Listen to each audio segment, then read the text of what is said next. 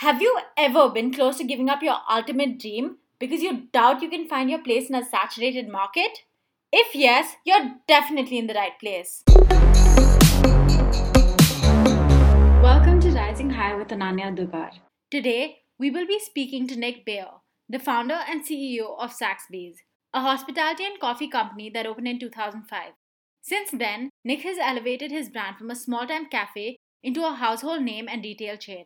He has been recognized as one of the most admired CEOs by Philadelphia Business Journal and has been featured by The Entrepreneur, Philadelphia Inquirer, and Daily News, to name a few. One of the most fascinating aspects of Saxby's is that the team recognizes itself not only as a company but as a social impact cafe chain fueled by amazing food, beverage, and hospitality. Hi, Nick. It's such a pleasure to have you on board. Thanks. It's great to be here. Thanks for having me.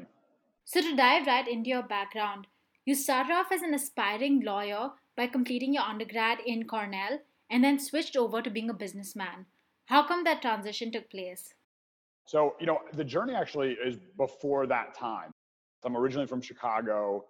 My parents, unfortunately and unexpectedly, started a family before they could get their education. They really preached upon me and my little brother to get our education, especially in this country, but probably around the world. You often can't do the things that you want to do without an education. An education is what opens up the doors, builds the network, gives you the credentials to be able to go and pursue the things that you love to do. And that was a big opportunity for me. But it was also sort of, I was a fish out of water, like in many instances, like with your family, like you've got a successful family business. I didn't have that. My parents were just like, go do something that you love to do, unlike what they were doing. As everyone always said to me my entire life, including when I was in college, you like to talk, you like to argue your position, you have strong opinions, you should be a lawyer. And so I used to just tell people, I'm like, I'm going to be a lawyer because other people said I should be a lawyer. But I went through college, I took a bunch of different internships, trying all these different places, all these different industries to see like what was the thing that, as I like to say, makes my heart race. And I liked all of those things, but there wasn't the one thing that was like, this is my calling. And that's what I was looking for. I was looking for my calling. The big eye opener for me was when I was graduating school, freaking out about what I wanted to do. I had a really enlightening conversation with a teacher from my childhood who took an affinity to me, encouraged my family to send me to a different environment for school. I wasn't in a school that was well set up for a lot of kids to be successful from. And so my parents heeded her advice, sent me away to a much more challenging, much more rigorous school, and it really changed my life. And I remember her speaking with such pride and confidence that she was excited to see where I was in my life. I felt like I'd accomplished nothing. I just graduated from Cornell. I think she felt like I'd accomplished so much. And she's like, Nick, that's why I went to be a teacher. And so I remember hanging up the phone thinking to myself, I want to have that same feeling with my career. But I had grown to love business. Like I'm at my best when I'm competitive and I'm on my toes and I'm trying to innovate and I'm constantly pivoting. And so the light bulb moment for me when I was graduating school was I can make an impact in this world while building a successful business. We're dealing with racial injustice crisis. We're dealing with increased poverty, increased inequality. Business can't be like that anymore. And so instead of me and other social entrepreneurs being on the fringe, that we had this crazy idea that you could do well for people and make money, that's the core of business moving forward. In many ways, I think it's the new form of capitalism. I would completely agree. I think businesses today, more than ever, need to have a social impact and be able to help the society and the community they are a part of. Also, kudos to your parents for actually sending you to college and giving you the best of education in order to make you succeed in every possible way that they could. A fun fact about you is that you were not a regular coffee drinker when you were in college. What pushed you to start Saxby's and actually step out of your comfort zone? Social media, cell phones, and coffee shops are sort of the things that dominate the higher ed space these days. When I went to school, coffee shops were like not on college campuses. Because I wanted to go into a people-centric business, it automatically took me out of things like technology, and technology has never made my heart race. It's like Warren Buffett's strategy for investing. He doesn't invest in things he doesn't understand, he's not interested in. Why would you go work in something that doesn't make your heart race? Technology is not exciting to me. People are exciting to me. And knowing that I wanted to be able to make an impact in this world, I wanted the business to have as low a barrier to entry as possible. So when you think about coffee, there's almost no barrier to entry. There's no business like it. There's something on our menu for anyone. Literally, we serve homeless people and multimillionaires out of the same space with the same dignity every single day. But we can also employ anyone. You know, we have 900 people in our company. We have people with PhDs and MBAs, and we have people that we've hired out of homeless shelters because we're in the coffee business. It doesn't require you to have a degree from Franklin and Marshall. It doesn't require you to have a PhD from MIT. So I chose coffee because of the openness of the industry. I have since become a coffee zealot. Love coffee. It is the quintessential product that brings people together, but I chose the industry more for the human element than the product element. The human experience transcends everything. Yeah, I completely agree with that. I think it's beautiful that you talk about having someone who's homeless versus multimillionaires who all come and have the exact same experience when they come to Saxby's. You talked a little bit about your seventh grade teacher having an impact on you in school.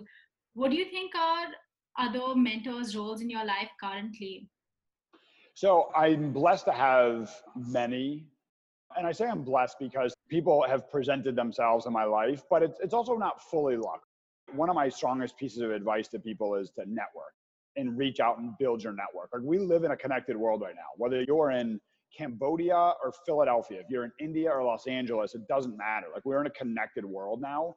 So there's no excuse to not build a network. And so for me, there's a few people that I like rely on pretty closely. A funny connection here actually as well. The president of Drexel University, which is right here in Philadelphia, his name is John Fry. John's previous job prior to Drexel was he was the president of your university, Franklin and Marshall. John is just a phenomenal human being, first and foremost, husband, father, civic leader, and just a real icon in the space of higher education, which, as we'll talk about, is an area where we're heavily invested. And so I look at people not because they're a genius in one particular area and I aspire to their genius. I look at people from a holistic, well-rounded perspective. That's what success in life is to make a well-rounded, large-scale impact in this world. So if all you do is work, you ignore your family and you're not there for them, that's not my kind of mentor. Or if you only work and maybe spend a little bit of time with your family, but you do nothing to make the community better and you're not civically minded, doesn't make you a bad person. It's just not the kind of person that I'm trying to be mentored by. So I'm looking for people that are triple threats: the community, their family, and their business. And so John is one of the people that's sort of at the top of the list for me. And I'm fortunate that we have a great relationship. He's such an icon on campus till date.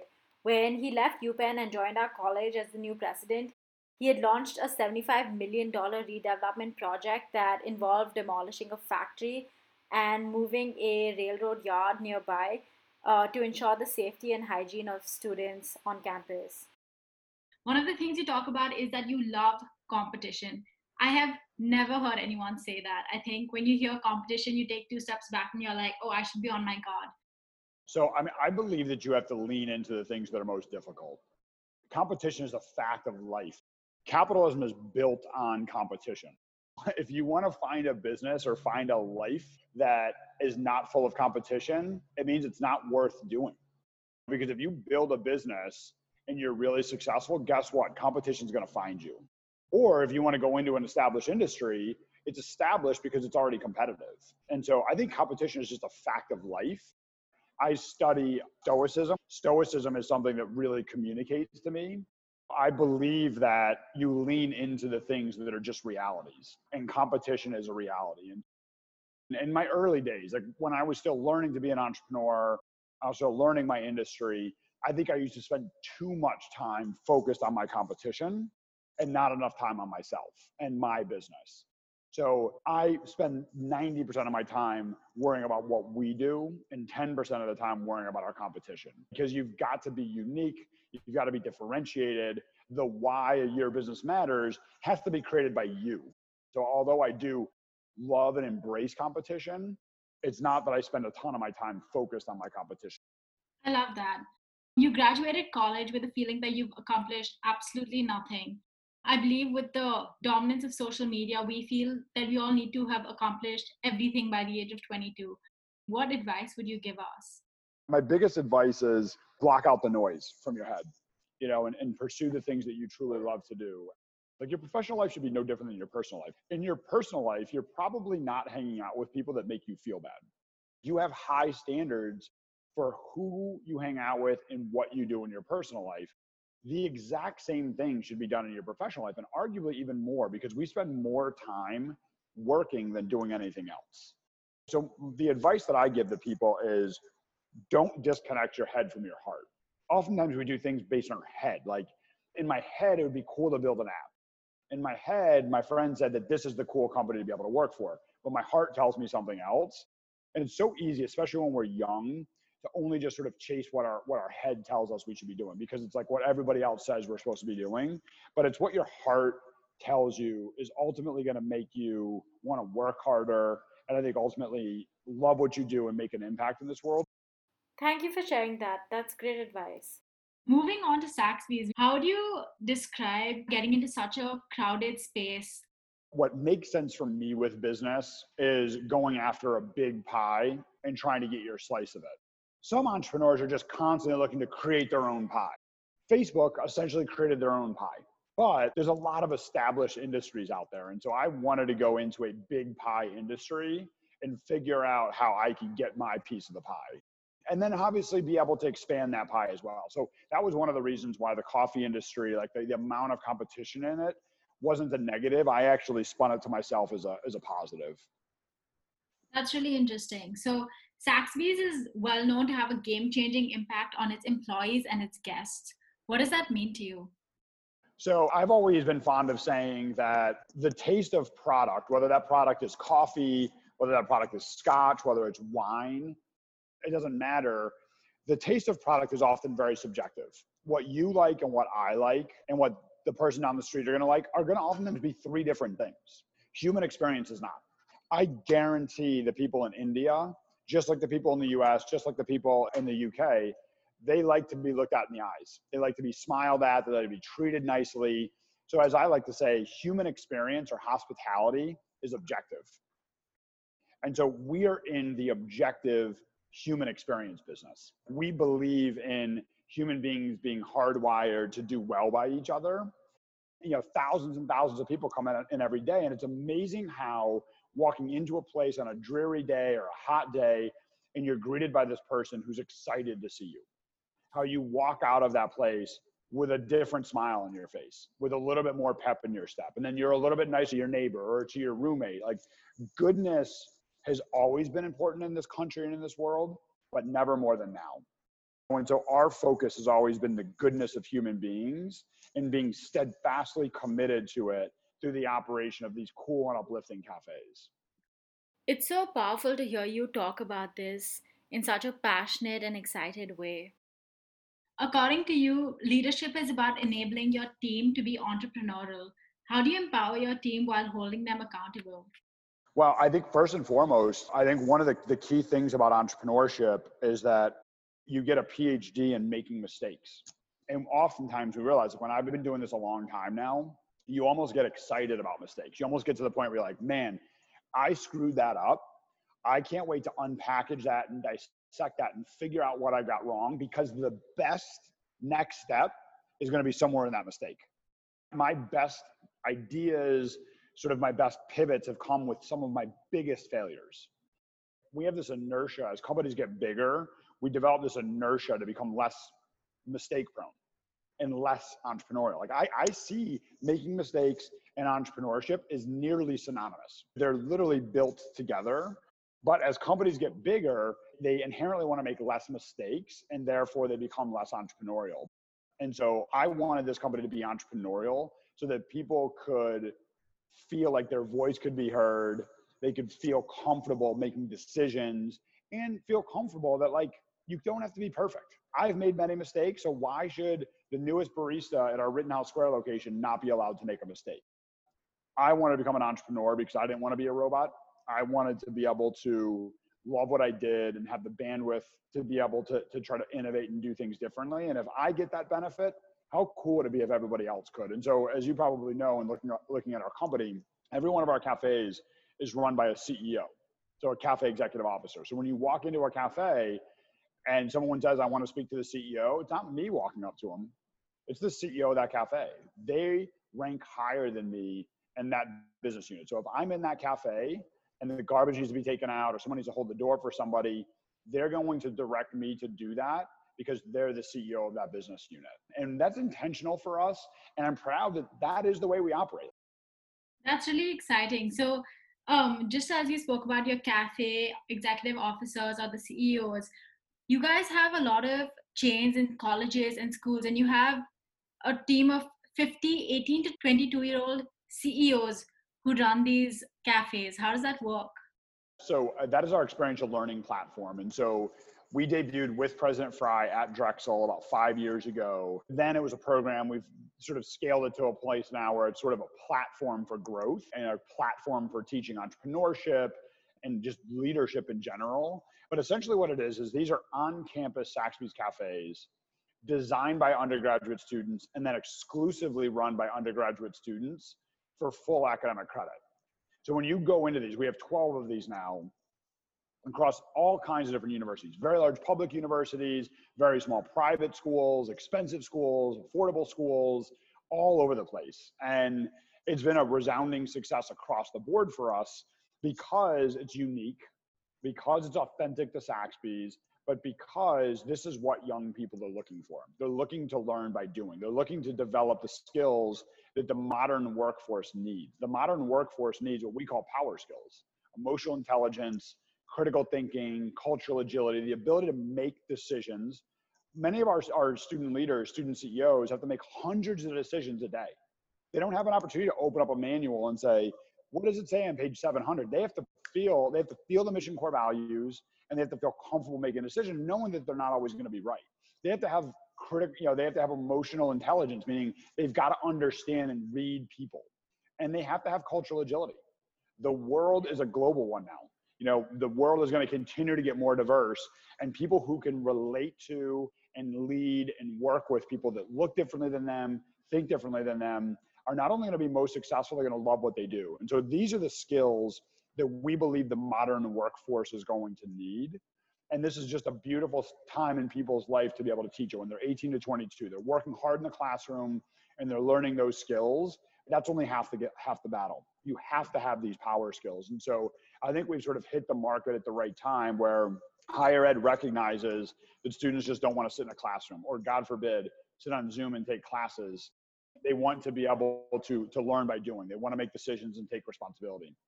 So I love the business model of actually giving these students opportunities to explore more than just their classroom and going out and actually being a CEO and running a place.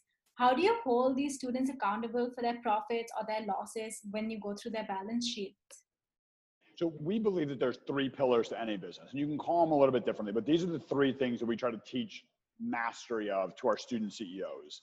The first and foremost is team development. The best organizations stand for something. They have a mission, they have core values that they believe in, and that is the magnet that attracts talent. And the best leaders attract talent and they retain talent. So the biggest thing that we focus on is for student CEOs is how to be great leaders and attract and retain talent. The second thing we believe, and this is becoming more important even now on a more national and international scale, is community leadership. What does your business stand for? Why is your community going to support what you do? Being a civically minded entrepreneur. And third, not necessarily less important, but we believe that this is a byproduct of doing the first two well, is financial management. So how do you account for the financial aspect of your decisions? What are your revenue? What are your costs? What is the bottom line? So our student CEOs every single month come into our headquarters here in Philadelphia, or now virtually, present their profit and loss statements to me, to my executive team, oftentimes to our investors. And they do it through the context of those three pillars. So they start with team development. So they give us a rundown of, here's how much talent we have, here's what our retention has been, here's how many people have been promoted, here's the hours of work, like all these metrics that we look at. Because if you can't attract talent and they just constantly leave, you could have the best product in the world, your financials aren't going to look right. Talent is what drives businesses forward, and community orientation. And so that's what we're really teaching. And again, it goes back to having a castle. Like, we're inside this castle. We're very mindful of who we let into this castle. The mission core values are in the center of the Saxby's headquarters. As I say, it's our cheat sheet. There's no secret what we believe in. There's no secret what we stand for. So when people come to interview here, They already know what the answers are. But we want to see, like, what does serve yourself by serving others mean to you? And if they just sort of roll their eyes, like, I don't know, it sort of like sounds like corporate speak to me, we're not going to hand the keys of $1 million business unit over to them. But if they're like, I've been dreaming of being a civically minded entrepreneur, putting myself behind the interests of the people that I can lead, if these are the kinds of things that excite them, we can teach them to be CEOs, but they've got to have these beliefs in their heart, and then we turn it over. And it's been a beautiful thing. We've had over 55 18 to 22-year-olds now run their own $1 million business units. We have hundreds of college kids led by those young people day in and day out. People told me in the early days, like, Nick, they won't show up. They'll be hungover. They'll be skipping class. They'll be doing this and that. And maybe that's true for some students, not the ones we attract. People sign up for this because they know it's hard, but they know it's going to be important for them to be able to develop the skills necessary in their future. That's so rewarding. How did you even come up with such a unique concept? I've talked to a lot of entrepreneurs, a lot of CEOs, and this seems to be completely out of the box to engage with college students who are currently in college, looking to get a degree, want some real experience work, and bang on, you give them credit for a whole semester to be a CEO. Yeah, so I had mentioned at the outset of this, the importance of like networking. I've always been like, LinkedIn is my best friend. I like Instagram. I like Twitter, sort of like Facebook. I love LinkedIn. What a beautiful tool for someone who just wants to connect with people. Back in 2013, my alma mater, Cornell, received a very large grant from a self-made entrepreneur to develop the first ever entrepreneurship program at Cornell. And what he really wanted this built around was this notion of an entrepreneur in residence. Get real entrepreneurs in the classroom in front of students so that they can share the real life advice, the highs and the lows of being an entrepreneur. And so I jumped at the opportunity. For years, I would drive from Philadelphia to Ithaca, New York every single month. So it was a huge commitment for me. I left Philadelphia at 5 a.m., drive all the way up there. I'd get back usually around midnight. But it was exhilarating to me because I got to sit there, good luck and good timing, that like when I was in school, no one taught entrepreneurship. And now I watch the pendulum swing all the way to the other side, where Cornell, Franklin and Marshall, Community College of Philadelphia, everyone in between is now teaching entrepreneurship. But I would hear these great leaders, the John Fries, the Michael Johnson, who was the dean of the Cornell Hotel School at the time, tell me, they're like, Nick, the advanced version of entrepreneurship is experiential learning by doing. And so I'm like, you know what? We've built a business predicated on being entrepreneurial. We run our cafes with CEOs. We're young, we're diverse. We see ourselves as an education company. What if we just sort of pivoted our business model into being a vehicle to teach entrepreneurship, to teach leadership, to teach in higher ed? And I use a friend of a friend connection to introduce me to John Fry. And John's another guy who builds his network. Like, it's amazing how the network he has, how available he is to people. And he and I sat down, and 5 minutes into explaining what my vision was, and I couldn't articulate it probably very well back then. 5 minutes in, he goes, Nick, if you can support this, if you could truly let undergraduate students run their own Saxby's, that's going to be a game changer in the world of higher ed. And I would love to be your first partner. And I was lucky that he was my first partner. And so that's what we did. And he's been a huge supporter, as we've scaled this now to a dozen partners. We think that we're going to have over 100 partners in the next probably 2 to 2.5 years on this program. That's such an innovative business model, completely out of the box. I really wish I had the opportunity at F&M to be a cafe executive officer at Saxby's and get real world experience. So how did you raise finances to start your first Saxby's cafe? When people ask me that question, I say, this is the situation where I encourage people to do as I say, not as I did. Like, I had no entrepreneurship training. That's why a lot of this is personal to me. So I was essentially in this leadership development, like, consulting program. And it was a great company and it was a great job, but it was a job. And I wanted a passion. I wanted my life's work. And I knew it had to come from entrepreneurship. And so I literally came up with this idea in my head of coffee, of people-centric, of impactful. And I literally just quit my job. And I knew I had to open up my first cafe, and I started to swipe my credit card. I had no business plan. I had no, obviously, full funding. This is a time before the big sort of credit crush in 2008, 2009. So a young person could swipe their credit card, pay your minimum credit card balance, and they would keep raising your limit. So as I like to joke, American Express was my first investor, and they just didn't know it. I felt like I was taking a lot of steps forward, but in reality, I was digging myself in a huge hole, and so when Cornell called me and asked me to come back in as an entrepreneur in residence, and then Drexel and Temple, and I've been able to speak across a wide spectrum of universities, I do it so I can share this story, not to be like, oh, look at how cool of a risk taker I am. No, that was stupid. It was dumb to not write a business plan. It was dumb to use my American Express. So this is why you write a business plan. Don't have to take the years. I wish I would have had this idea for experiential learning. I wish we could have Saxby's in the position that we're in today, 7, 8, 9 years ago. I was bound to be driving around in circles because I had no business plan. I had no roadmap for what I was doing. And so it makes for a great story, but it's just pure stupidity. And I encourage people to not do what I did. That's so interesting. I've heard a lot of people talk about how they raise money or what they did, whether it was bootstrapping or a VC. I've never heard anyone say that they just kept swiping their card until they made it one day. Transitioning into your personal life, how do you ensure that you allocate your time into things that are important to you in a home setting? You say you work 7 days a week, which is unhealthy in a lot of ways. Well, I think the way you do that is there's no line between your personal and professional life. Like that's part of the beauty that an entrepreneur gets. There's no one to tell me to be at the office at this time or not to come in the office at this time. I make my own schedule and I allow who I want into that schedule. And so my wife and my son have full access to my calendar. Wherever I go, they're welcome to go. And everything that we do community minded is very predicated on our beliefs. My wife and I are very focused on education and opportunity. Like we believe that's what changes people's lives. And so my entire life, again, there's no professional side, there's no personal side. My entire life is predicated on opportunity and education. So much so that I choose to live right here in downtown Philadelphia. My wife and son and I live in a high rise.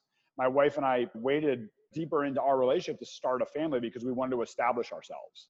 And we wanted to be in a position where we could bring our beautiful son into this world, but hit the ground running and not have to like close ourselves off and just go to work from 9 to 5 and come home and take care of our family. We wanted him to assimilate right into our lives, which are 24/7, 365. My wife's an entrepreneur. She owns and runs an amazing yoga Pilates studio here in Philadelphia. And so we live similar to other people, crazy lives. There's nothing crazy about it to us. And everything makes sense. Like I'm on the board of Big Brothers Big Sisters. I'm on the board of Community College of Philadelphia. I'm on the board of the Franklin Institute and Drexel's Close School of Entrepreneurship. All of those things are about opportunity and education. I love how your family is such an integral and important part of your personal and your professional life. You talk about how you've made so many mistakes throughout your journey. What mistake have you learned most from? The two that I oftentimes point to from a Saxby's perspective are by not writing a business plan, I essentially didn't know where I was going or how I was going to get there. That led to probably my biggest mistake was we were franchised for a really long time. And I franchised only because I wanted to grow. And to one of your earlier questions, I was impatient about growth. I just wanted to grow now. Growing the right way is far more important than growing now. And so I just wanted to grow. So I'm like, you know what? I can proliferate Zaxby's by franchising. And franchising turned out to be our biggest hindrance to healthy growth. Not because our franchisees were bad per se. Arguably, I was worse at being a franchisor than they were bad at being franchisees. It wasn't what I was cut out for. We should have developed this business from the jump as a corporate operated, corporate supported business. And so by not writing a business plan, by not fully thinking out what my company was going to be and how we were going to get there, it led me to franchising. And I spent almost a decade franchising. We've pivoted away from the franchising model only in the last 4 or 5 years. And so I think that that's probably my greatest mistake. But again, as we touched on before, your best ideas come from your biggest mistakes. Because if you think about like what our experiential learning platform is, there's a lot of franchising in this. Like franchising is you let other people have the keys to your business and operate it at a high level. It just happens to be instead of adult franchisees, we have college students who are operating their own Zaxby's. That's really interesting. What have you been doing to keep your mental health in check? Yeah, so I think, I'm a big practitioner of Pilates. So I love Pilates. Some people say I love Pilates because my wife owns a Pilates studio, which might actually be true, but I've learned to love it on its own. I'm sort of over the computer and I want to be like around the energy of other awesome people. So I do live a very disciplined life. Like I get up early in the morning. I work out first thing every morning. I'm very sort of particular about what I eat because the things that I can control, I really put to a schedule and a routine because there's a lot of things I can't control. So I have to be able to have the flexibility to adjust to the things that I can't control. And so what I can control is when I get up. I can control if I work out. I can control what I eat. I can't control if my investors want to talk to me at 4:00 this afternoon. But I know I'm going to be in a better mental space if I've worked out that morning and if I slept well the night before and if I've eaten well up to that point. So I really try to focus on the things that I can control. I carry around The Art of Living by Epictetus because it is so profound in these days. That's such amazing advice. I know just like I do, tons of other people really struggle to have a proper schedule in place. What advice would you give us to have a successful, motivated, and healthy life moving forward? It's not easy to do, but my absolute slogan in life is the world happens for you, not to you. And so I think the more that we can embrace that, the quicker that we can embrace that, especially as a young person, the quicker we can embrace that and embed that into every single thing we do in our personal lives, our professional lives, our professional relationships, our personal relationships, the better life we're going to live. I love that. Thank you so much for being on my podcast. It was an absolute pleasure to have you. Thanks, Ani. I really appreciate it. Thank you for reaching out. It was my pleasure.